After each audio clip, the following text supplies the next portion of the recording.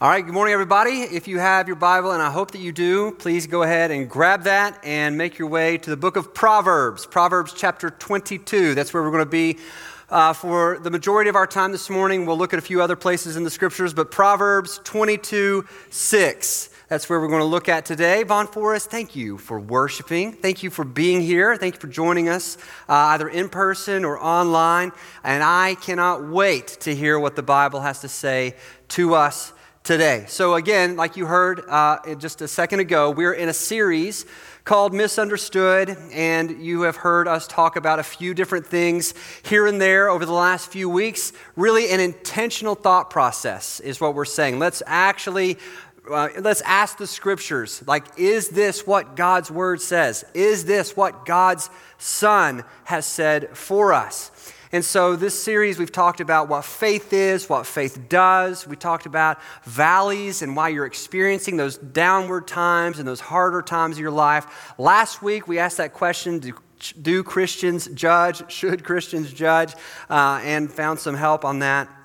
Today, we're going to talk about something that's very near to my heart and probably yours too. But just thinking about the way the series has gone, this has been, as Pastor Chad said in the video, he used the word debunking, and that's fancy language for basically we're wanting to tear down some really unhelpful places where maybe over time, whether it's through tradition or history or and we'll see today, maybe some scar tissue, some things have built up, and even though they're not true, you lean on those things as if they are true. And so the goal of this series has been to kind of tear down some wrongful ideas and really unhelpful thoughts that you might have. And I'm really glad that we've done that. But at some point, you can't just say that's not true and that's wrong. You got to ask what is true and what should we do? And so I'm really looking forward to joining us next week. We're going to begin a brand new teaching series. I didn't talk about it in the last service. I'm not really sure if I'm allowed to talk about it now, but I'm the interim guy, so we'll just kind of do what we want. But anyway, next week we're starting a new teaching series. We're going to talk about the book of Nehemiah, Lord willing. We're going to see what Nehemiah has to say about this present time that we find ourselves in. I don't know that there's a more appropriate book of the Bible or place in Scripture for Christians to spend their time and really center our hearts and mind than the book of Nehemiah. So very much looking forward to that. Today, we're going to really talk about an idea that's really important, and here's why. Because as we've addressed, these Christian myths or spiritual urban legends, today what we're going to unpack is this idea that is really deceptive. The idea that we're looking at today is very deceptive, and it's deceptive not just in the expectations that it creates, although it is. This idea creates false and sometimes wrong expectations, and that's not the only reason that this idea is deceptive. This idea is also deceptive because of the theology that it professes, that there's some real theological categories that we need to talk about. So today we're going to ask this question of, does a godly home guarantee godly kids? Right? That's the expectation. Did Jesus really say that a godly home guarantees godly kids? I am very passionate about children's ministry, youth ministry. I'm passionate about watching families and helping families take their next step with Jesus. That's where the majority of my ministry time growing up in my 20s and early 30s was spent, in family ministry, youth ministry. And there was a time in my life when I wasn't an every Sunday preacher, but there was a time in my life when I believed that before preaching a really specific to age or stage sermon, and it could be about children or families or parenting or maybe even marriage. There was a time when I thought, I've got to give a disclaimer because there might be people in the room who aren't necessarily in that place or in that season. And I felt like I needed to give you a reason to buy in and say, no, this actually applies to you too. This matters to you too. But I've come to believe, as I have walked alongside families and really just people in general, that we don't have to do that anymore. And that's not the case for today. And the reason why is because today is for people who have kids in the house. It's for people who have children at home. It's for people who are processing even now what it means to have adult children, and that those adult children are going to make decisions that you have no control over. Today's message is for people who are thinking about starting a family. Today's message is for people who are praying about starting a family. Today's message is for people who, for some reason, God has not seen fit for you to be able to start a family yet. Today's message is for those of us or those of you who, even if you're not raising kids, chances are you were a kid at some point, and so you grew up and you were raised by somebody else. So if there's anything that provokes strong emotions or passions in us, is this idea of like, what's going on with our kids? Like, are the kids really all right? And I got to be a part of just an incredible weekend a couple of weeks ago. Some really dear friends of ours, they got married, and there was a whole big thing to it, and I'll tell you more about that at the end of the sermon, but it was a very special weekend for a lot of reasons. But one of the things that I enjoy about being the pastor at weddings is that I'm kind of free to roam around at any time before the service or the ceremony starts. Like, the bride has to be locked away in case the groom might accidentally see her, and there's the bridal suite where they all get changed, and then there's like the groomsmen, and they're just out doing whatever. We're just trying to keep them present and accounted for. But here's a question that I've noticed, and I just want to ask, why don't people get married in churches anymore? Like, nobody gets married at a church. Everybody gets married at venues, old barns, reconditioned auto shops. Like, it doesn't matter if it's not a church, people want to get married there. That's the reality we find ourselves in these days. And what's amazing to me is that we're doing everything we can to really recreate the conditions that you might find at a church. Like, we're building altars, we're bringing in chairs, we're playing music, installing temporary sound systems, even temporary lighting in some cases. And so, like, we want to have the facility feel like a church, just not be a church. And this poses some problems, not theological, just actually physical, because the chairs that we have here in our auditorium, and if you've never been here or if you're joining us online, we have great chairs here. So you got to come check these out. But the chairs that you rent from like your average party supply company, those are not as nice as the ones that we have, or really any church has. Unless you're bringing in pews for a temporary wedding, which sounds like a great idea that nobody's ever had, but you can make a lot of money if you just rented pews out, so that's for free. But anyway, the chairs that you bring in from a party supply company, those are like the lowest quality chairs, unless that's you, and like your business is you build party supply chairs. If that's you, I'm sure yours are great. But other than that, the chairs that we had at this wedding 2 weeks ago, man, we went with the lowest bidder, evidently, because these things were snapping up people like it was just, like I was watching Pac-Man happen. Like it was just the collapse of all these chairs. And as a pastor, I'm roaming around, and there's so many kids at this wedding, so many kids in this ceremony. And I'm watching this, and you've probably been there before, where you're not the parent of the child in the room, and so you don't really bear all the responsibility that you normally would. Grandparents, you must feel like this all the time. It's beautiful. But I was watching these children play on these chairs. I know they're low quality. I've watched the chairs collapse for most of the morning, and I know what's going to happen. The kid's going to play on the chair, the kid's going to fall out of the chair, and then the mom is going to look at the dad and say, "What were you doing? Like, what were you looking at? What score were you checking on your phone?" And you weren't watching our kid as they fell out of the chair. And this happened over and over and over again until I started to think, do we have a backup flower girl? Like, do we have people who can actually do substitute ring bearer? Because these kids are in danger and really getting hurt. And today what we're talking about has something to do with that. Not necessarily the physical danger that your children are in today's age, although that day is here, if not soon coming, but there's not time for that. But today, we're going to talk about how it feels for me to be in that position on a daily basis. Like, I feel like that every single day. That I'm not watching children or families have to, survive this potential physical danger, but I am watching moms, and I'm watching dads and grandparents and aunts and uncles. I'm watching these people be so close and really in the same room. And they have relationship. They're in the same proximity. They're close enough to where these families, they should be able to do something. And maybe they know they should be able to do something. And yet it feels like we don't know what to do, how to act, and we find ourselves consistently just reacting and catching up. Here's what I mean. If you don't, in whatever role you find yourself in as a family member today, if you don't step in to be the primary influence in your child's life, there is somebody who is all too happy to take your place. All too happy. I have a pastor friend, his name's Jason, and he says it like this: whoever wants the next generation the most will get them. And that's absolutely true. Whoever wants the next generation the most will get them. So I hope you found Proverbs 22:6 by now. Let me read that for us this morning. It says, "Train up a child in the way he should go. Even when he is old, he will not depart from it." This is God's word. And God's word to us today is important because it is God who made us. And when God made us, that was an intentional thing. Like God created us. When God made us, he blessed us by creating us in his image. When he made us, he blessed us. And the way that he primarily blessed us was by making us like him. So if you were here last week, or if you weren't, let me catch you up. What does it mean that we're created in God's image? It means that every single strand of DNA passed from one generation to the next is marked with a divine heritage. Like nobody gets left out. Every single person that you lock eyes with or you're in relationship with, every single human bears some kind of resemblance to our Creator God.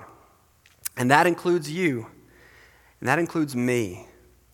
That includes our kids. And it includes the author of this proverb, Solomon. So Solomon was the author of this proverb, and we need to do a little work on him. So this man, Solomon, he had a story and a history and a past, but Solomon also had a family. So who was Solomon's father? David. King David was Solomon's father. And who was Solomon's mother? Bathsheba. Yes, that Bathsheba. And so Solomon's family has a little bit of a history of dysfunction. Like that Bathsheba that David organized and essentially coordinated the murder of her first husband so that he could commit adultery with her. That's Solomon's parents. The wisest man who ever lived has a chaotic family story. Like he doesn't come from parents who had a subscription to focus on the family. Like Solomon's family had a little bit of a backstory. And while we're on the subject, so I keep using this word proverb, and I feel like we need to make sure we know what it means. Like the name of this book, where we're focusing on this one verse today, the name of this book is Proverbs. And if you want to know this theological deep take, like this is evidence that I am a very well-trained and educated man. The verse that's in the book of Proverbs is called, you ready? A proverb. There you go. That's why you drove down to church today, right? It's a proverb. It's not a promise. Here's what I mean.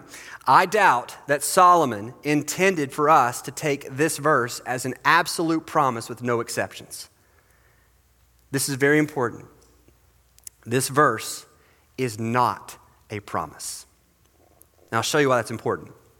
Because as we said, this idea does not necessarily only have the possibility to deceive you in giving you wrong expectations. This idea can actually preach to you and teach to you theological error. There is a type of preaching, I'm sure you're familiar with it. This type of preaching is called prosperity gospel preaching. Prosperity gospel preachers. Prosperity, health and wealth, word of faith. It has many different names and goes by many different things, but they're all doing the same thing, and that's masking an evil and ugliness that we actually have to address before we go on this morning. So what is the prosperity gospel? Prosperity gospel is a doctrine that teaches that God wills the financial prosperity and the physical well-being of his people, and that faith and positive speech and positive thinking and financial contributions to select Christian ministries, that can increase your material wealth and health. Here's the way I'd describe it. Just an easy definition. Our working definition of the prosperity gospel is this. The prosperity gospel is a way to put God in your debt to get you out of debt. That's the prosperity gospel. You've heard it. Just send in this donation. Just sow a seed of faith. If you just think positively, this is a quid pro quo way of relating to God. Like if you do this, God will have to do that. This is a way of you trying to put God on the hook, of making it impossible. He has to be in your service, in your debt. So I want to believe you're here today. I want to believe that you know that this is just foolishness. This is complete and utter foolishness. But let me press you just a little bit this morning And this is me as a parent, right? I'm here, I'm one of you. And I say this with a smile on my face. I say this out of love for you. You recognize, as I do, that prosperity gospel theology is wrong. Yes, amen. We know that it's wrong. It's foolishness. Good. What about prosperity parenting? What about prosperity parenting? Because it's harder to spot. It's much more difficult to zoom in on. And since I'm a parent, let me just raise my hand here. I'm not going to point the finger at anybody. I just want to tell you, this is how it works for me. Like, I have a predisposed notion of what my children need to do and what they need to say and how they need to act and what they need not to do. And so I have hopes for them. I'm trying to teach them to do something. And there are times when they fail miserably. Like, not only do they not do what I want them to do, they do the opposite. I'm raising little Romans chapter 7 Pauls in this moment. It's almost like what they want to do, they cannot do. And so when they do that, when they fail, it devastates me as a dad.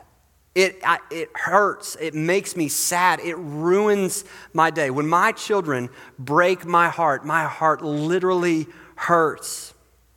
And the reason it hurts when my children sin and when they don't do what I ask them to do is because I take it personally. Like, I take that personally because I feel like I've done my part. Like, I haven't withheld information from them. It's not that I'm just making life in my house mysterious.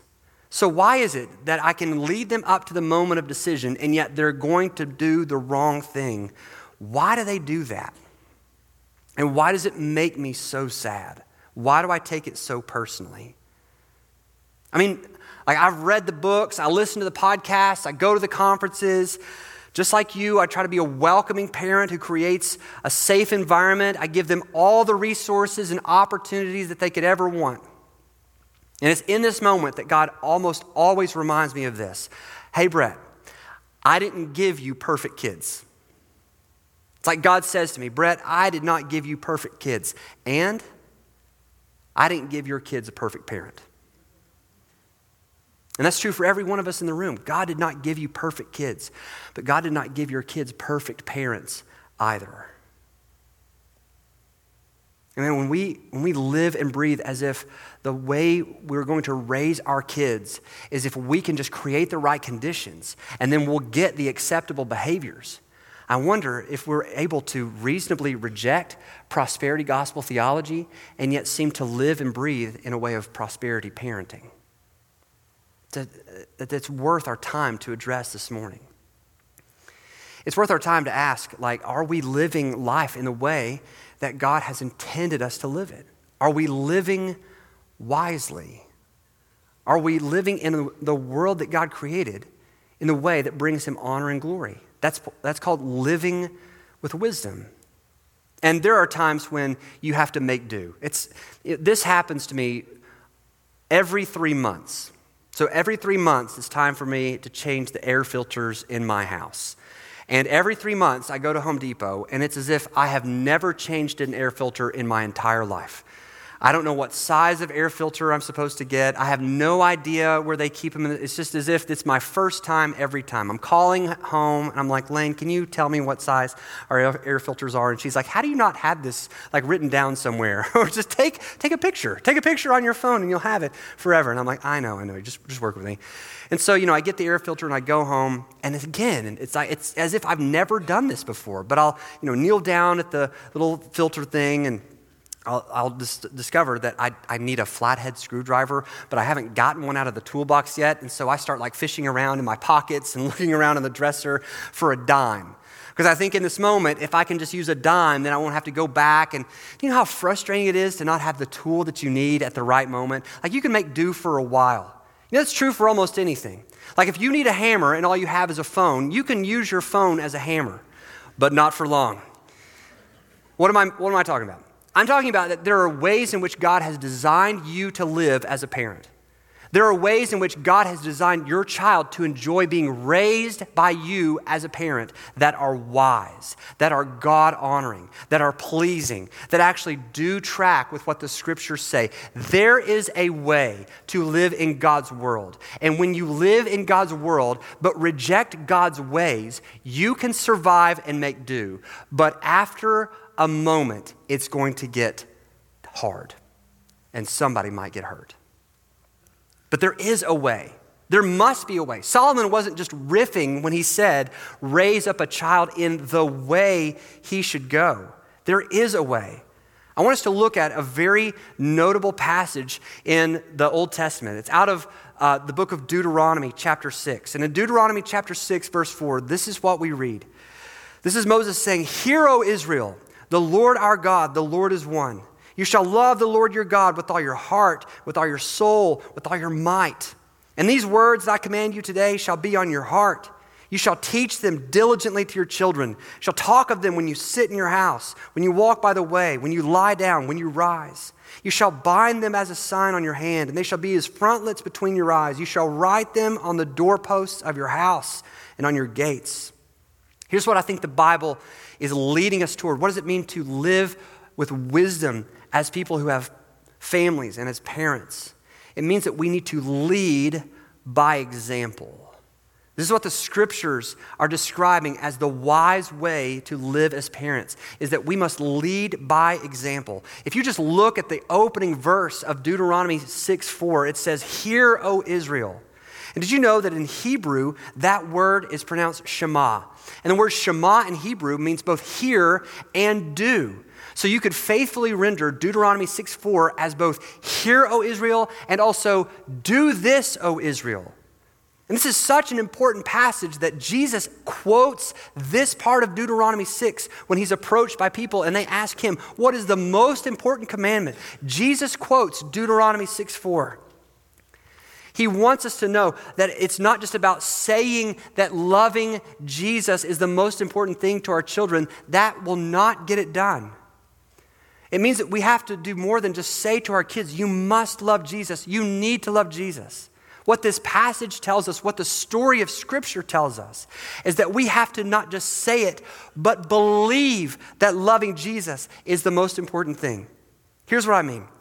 Is there any perfect parent in the room? No. Nobody raised their hand. None of us are perfect. But we can't expect our children to excel or do anything that we're not even going to attempt or try. And man, that silence is the same that I feel in my spirit too. That's the conviction that the Spirit brings to me. But that silence and that Spirit is the Spirit of Jesus that leads to repentance. And the first step in leading by example is not just going home and making sure that you have the Word of God displayed in your house, or that you're going to, for the first time in 10 years, say, gather around everybody, we're having a Bible study tonight. That's not what I mean by leading by example. What do I mean? For most of us in the room, the way that we need to lead by example is to follow the exhortation of the Spirit of God. And if it's the Spirit of God and His kindness, then what does God's kindness always lead us toward? Repentance. It's the kindness of God that leads us to repentance. And that is the example that we need to lead with. We need to repent of our silence.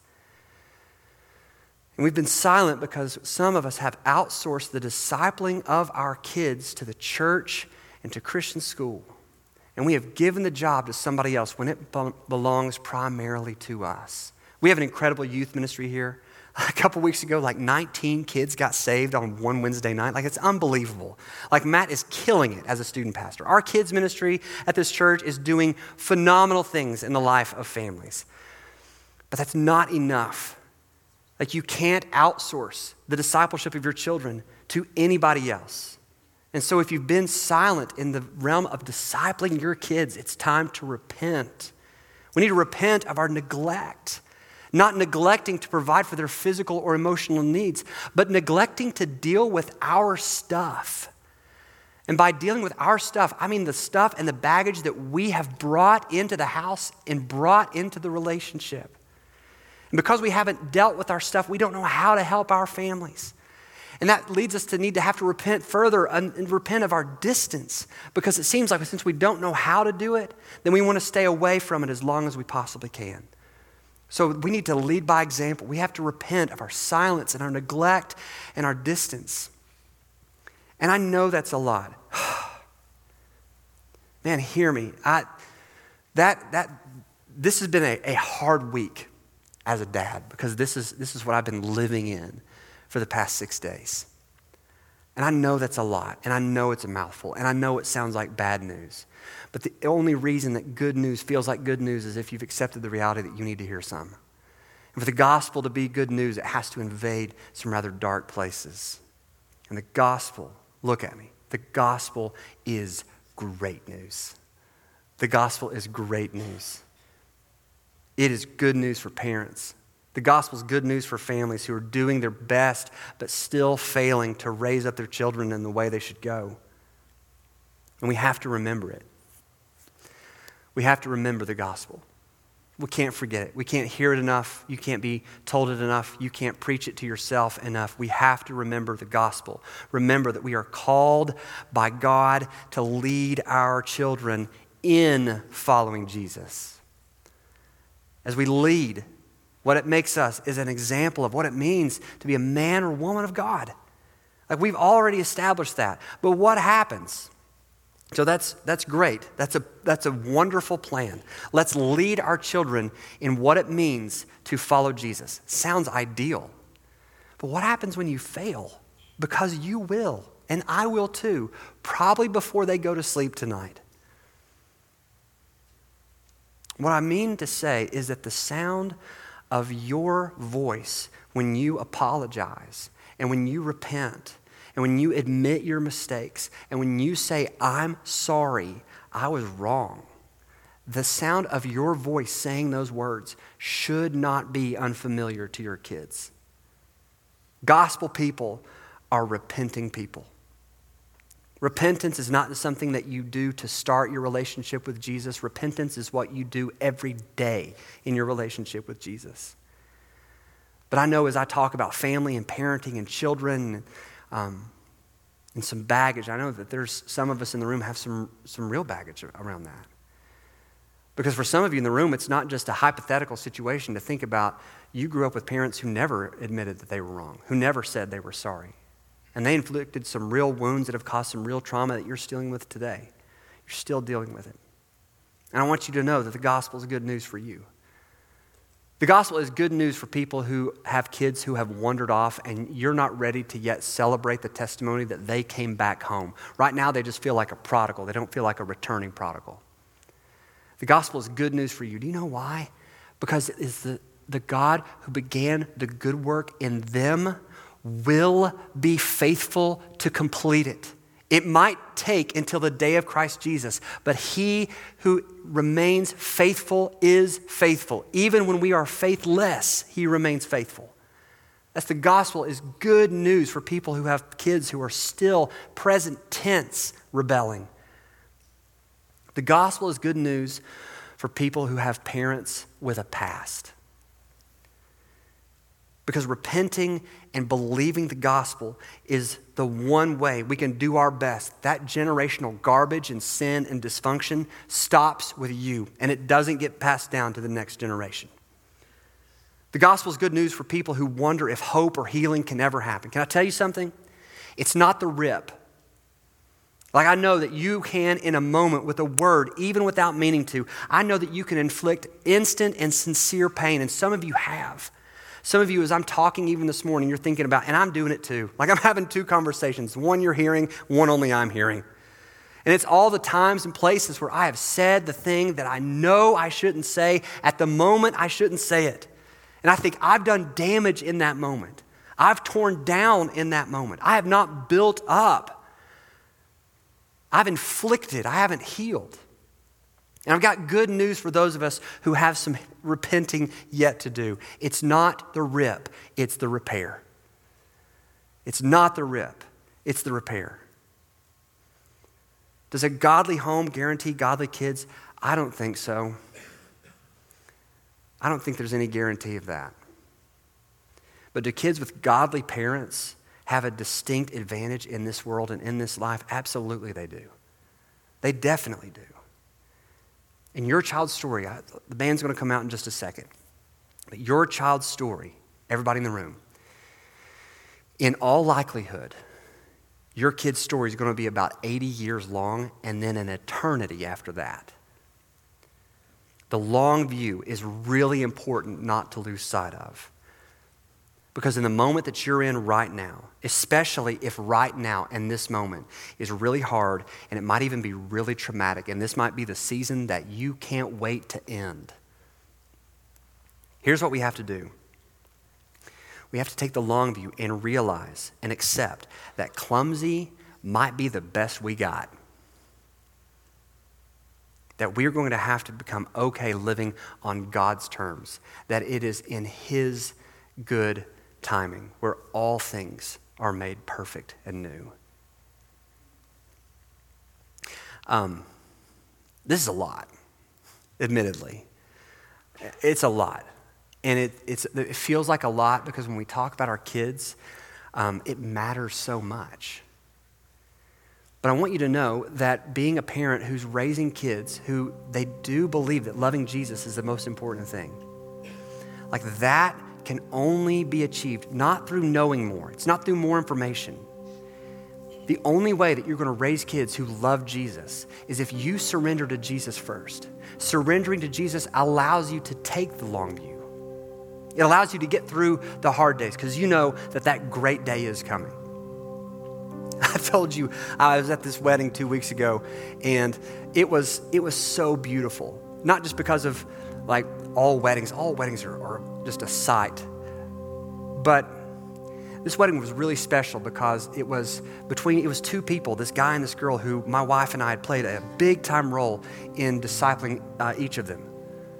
Like for 7, 8, 9 years, we had really poured into their lives. And at the actual ceremony, there's this moment where the first bridesmaid to walk down the aisle is my oldest daughter. So I'm watching my oldest daughter walk down the aisle to me. Then the second bridesmaid to walk down the aisle is the matron of honor. That's my wife.